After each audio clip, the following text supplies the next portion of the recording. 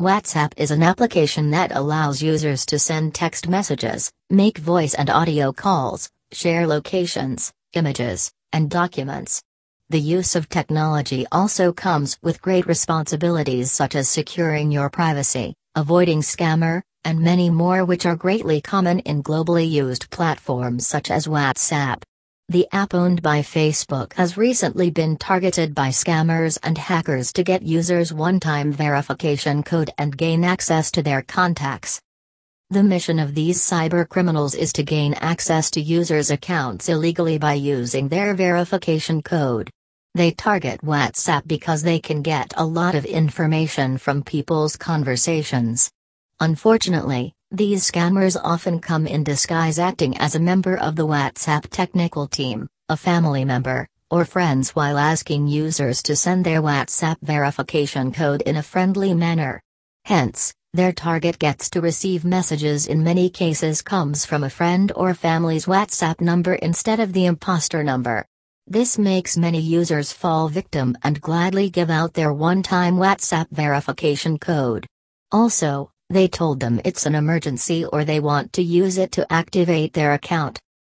Read on as Mayorel, a cybersecurity expert who has great experience in global technology and cloud automation, takes us through how cybercriminals take over your contacts and access your messages.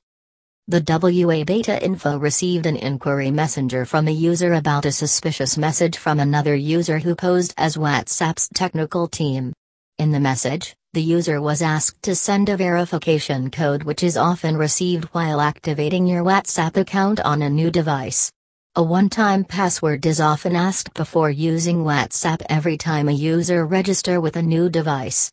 This verification process is very important and initiated by WhatsApp to curb any form of cybercriminals and also block hackers from accessing users' accounts.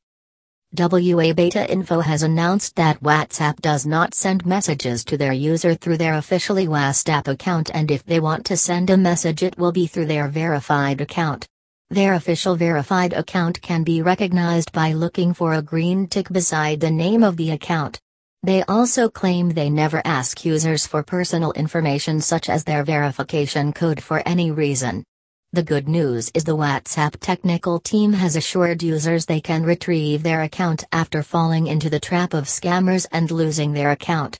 Although WhatsApp is working on providing support for multiple devices in the future, however, it can only be used on a single device now.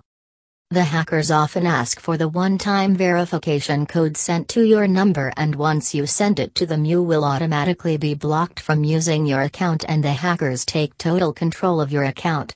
This allows the scammers to misuse all the information on your WhatsApp.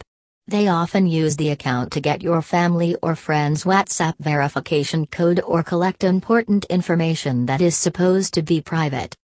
Therefore, anytime you receive such suspicious messages, it is important to immediately reach out to the owner through voice or video call to confirm if the message is coming from them. Also, you should never share your 6-digit WhatsApp verification code with anyone. If the message is coming from an unknown number, it is better ignored to not get yourself entangled in any illegal activity.